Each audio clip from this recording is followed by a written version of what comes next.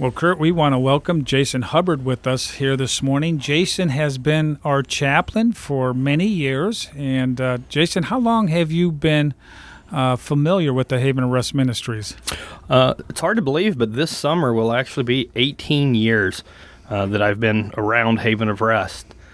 For many who don't know or are not familiar with my story, I come to Haven of Rest at the end of July of 2001 with a severe cocaine and alcohol addiction.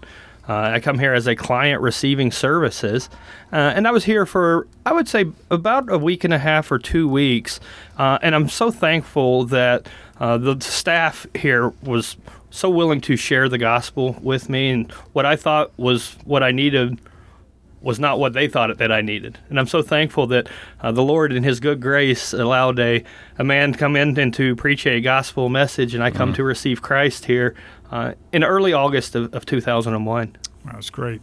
Well, that's very interesting.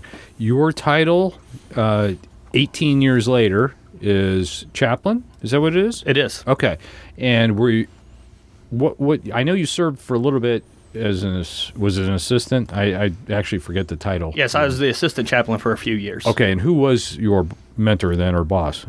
It was Gary Meeks was the chaplain at that point. Okay, some people that are listening know that name, Gary Meeks, and he's been retired for, over 3 years now, I think. So that time has gone fast. So I know Gary was influential while you were on the program as well. I don't know how many people have their mentor or a very influential person end up being their boss. I don't know how many have that. Maybe it's more than I realize, but in this case, you did have that scenario, though. Yeah, it was actually much more than that, though. I mean, while I was on the program here, Gary helped me deal with the heart-level issues that were going on within me. I was a man who was consumed with guilt and shame and anxiety because of all of the things that I had done. And that's really one of the great things that Gary taught me, was how to lovingly engage at the heart level with the men who come in here, because we're not your traditional drug and alcohol rehab center, if you would. We very much want to frame everything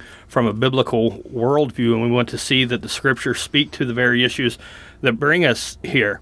And so I spent a total of almost 18 months on the residential program here, and then I had the opportunity to actually go to Bible college for 4.5 years at Emmaus Bible College in Dubuque, Iowa. Well, Jason, I'll never forget that day because it was a special day. You were moving out. And who is the one that drove you to Emmaus? Yeah, Kurt and Eileen Thomas actually drove me from here. I've heard of them. To Dubuque, Iowa. Somewhat familiar with them, yes, right? Yeah, somewhat.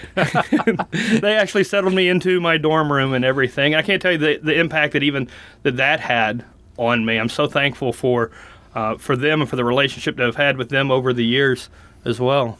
Now, that experience, was that hard to, because I was going to say, was it hard to go to school? And the reason I'm asking this, because I've heard in your testimony before that in your family history, nobody was educated past a certain level or something. No, not even to graduate high school. I was the first to graduate high school, and certainly the first to go to school and to graduate from college as well. Did that seem like? Did you seem like a square peg in a round hole kind of thing, or at first, or did you know that God's hand was on you for that? Well, I knew that God's hand was on me, but it still didn't. My first year or so at Emmaus was a struggle for me, because here I was at 26, 27 years old in school with a bunch of 18, 19-year-olds. So here I was coming from a background of severe addiction, having been to prison a couple of times, coming right from a homeless shelter to settle into a Bible college. And so it took me a while to adjust to the relationships that I was building at the school. But God has always been faithful in that He has always brought men into my life to mentor me during different seasons. And so that's one of the reasons that myself and Jesse and Jim feel so strongly about mentorship, is that the God has always placed godly men in our lives to help us walk through seasons. Like even now, one of our associate pastors at my church is my mentor. I meet with him every other week. But while I was at Emmaus as a student, God brought some men into my life who helped me to really see my identity in Christ and how I found strength in that. This was at school? This was while I was at Emmaus. Okay. Yeah, specifically, he brought some men like John Glock and Ben Matthew into my life, and certainly Steve Witter would be one of those men as well. And along throughout the years, I mean, they really helped me develop not so much a confidence in myself, but a confidence in what the Lord could do through me.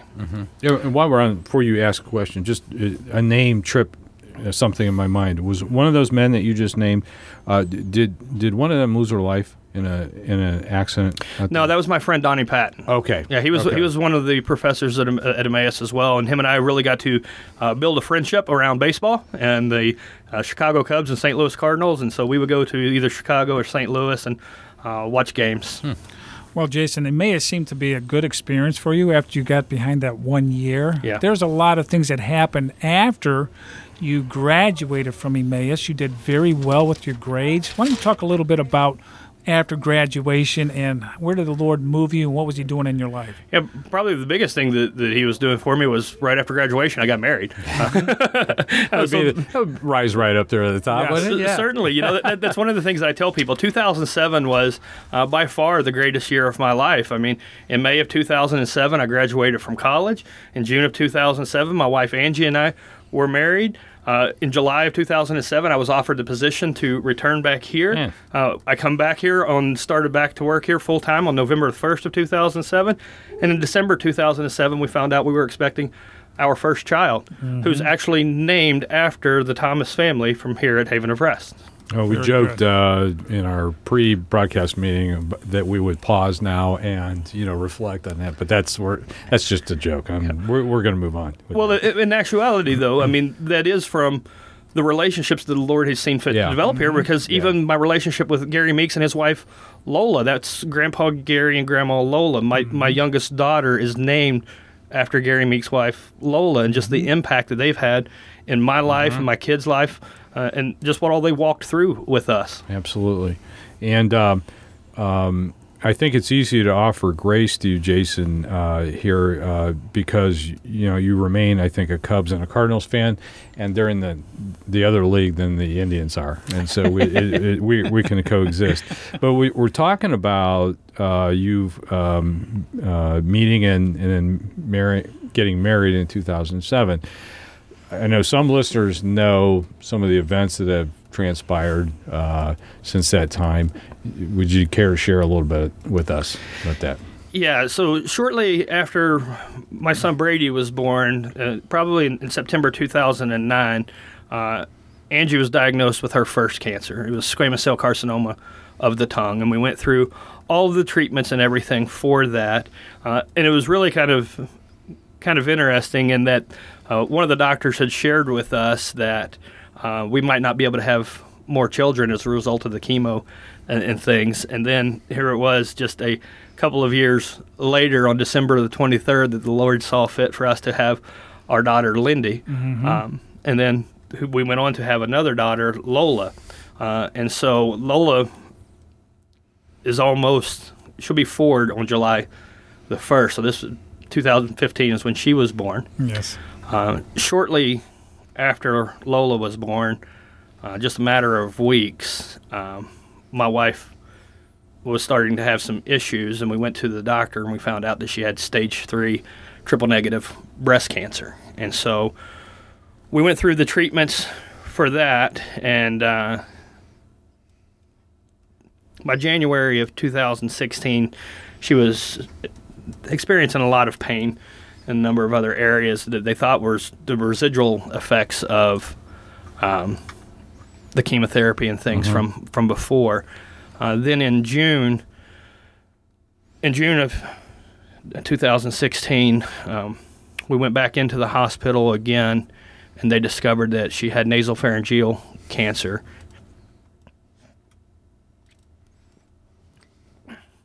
They told us that we probably had about 6 months left with her, and unfortunately she passed away on August 10th, 2016, and I know that many who are listening to this were faithful in supporting my family during that time. I know that many of you have continued to pray for us since then, And so I want to just say thank you to everyone who supported us, whether it was through prayer, words of encouragement, financially. I know that the part of the joy of being a part of God's family is seeing how God's family responds in situations like this. And I can't say enough thank yous to everyone.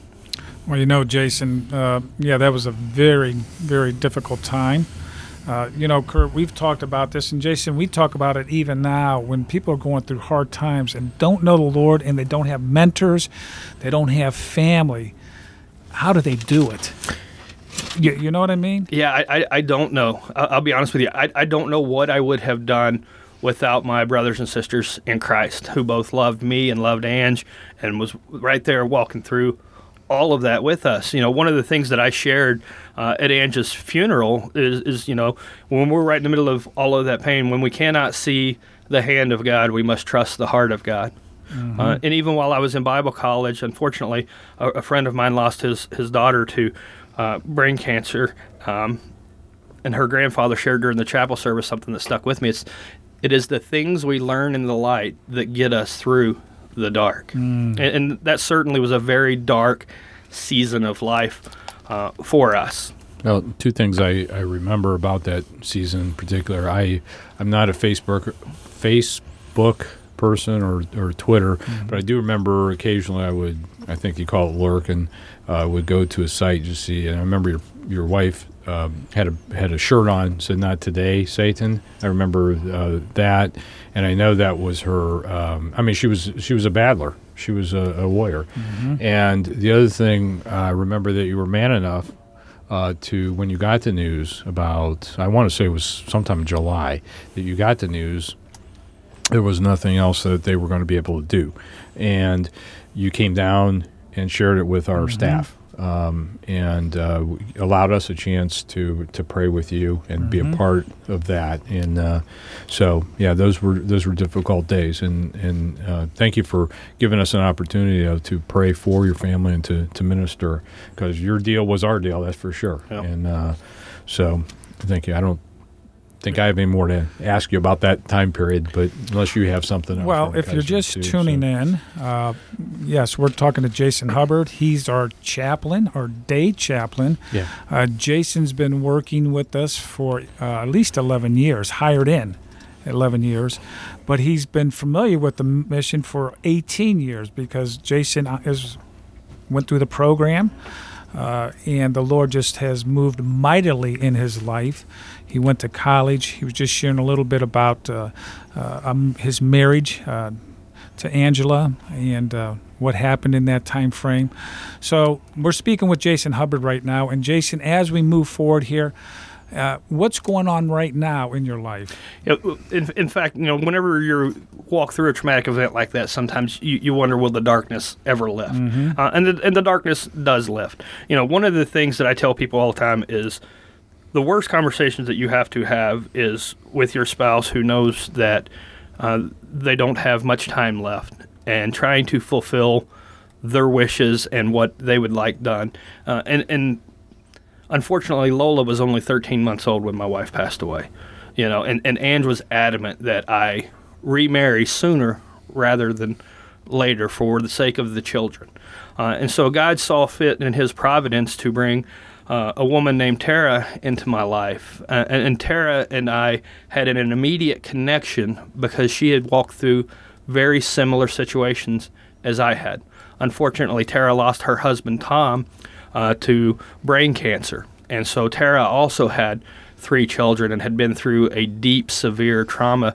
But there was also an instantaneous connection between the two of us. She was very beautiful and outgoing and funny and all of those things. And more importantly, she was a godly woman who desired to walk with the Lord. And so now God has seen fit for the two of us to be married, and in the process to raise 6 children. So I will have a teenager in my house for the next 16 years. Somehow God has a sense of humor. Yes. Because I remember, I don't know what the event was here, but I don't know if we had kids come through on a tour, a class of kids or something. I was remarking that I needed some help with, I don't know. Do you remember this conversation at all? But he said, no, I don't do kids or something like that. You had no interest. I don't think felt like it was your strength or what you really liked. And now you got 6 of them. Exactly. I have boys 13, 11, 10, and girls 6, and a girl will be 4 this summer. Yes. So the Lord has a great sense of humor. He just launched you right into adolescence. He did. he did. It's been a great experience. Yes, that easy time of life where you take it easy. Exactly. Yeah. Exactly. Well, the good thing is, one of the things that I share with people about blending a family like ours is, while we're not unique, we're certainly very rare, because in a lot of blended families, you have an external spouse still out here. Oh, yes. And kids are vying for affection and loyalty and all of those things. And in our case, we don't necessarily have that, And so in our case, we are there for our kids completely. And it gives us an opportunity to just try to love them as well as we can and to help walk them through their grief and loss as well. Good point. Mm-hmm. Good point. Well, Jason, a lot has happened here. As we wrap up here, one last question is, how can our listening audience pray for you? Yeah, I would certainly just ask that you continue to pray for my family, specifically the blending of our family. While it's gone great so far, we just pray that we would continue to learn how to shepherd each of these kids' hearts, because each of these, not only are my wife and I still processing and dealing with the grief, but so are all of our children, all 6 of them. Yes. And so we would pray that the Lord would just give us wisdom how to best love and lead each one of them. And even here at the ministry, I would just pray that the Lord would just continue to lead and point Jesse and I in the right direction as we try to make this as robust and great as a program as we can possibly be to help men. Jason, thanks for coming in today. I've enjoyed asking questions and listening to your answers. Thanks for having me.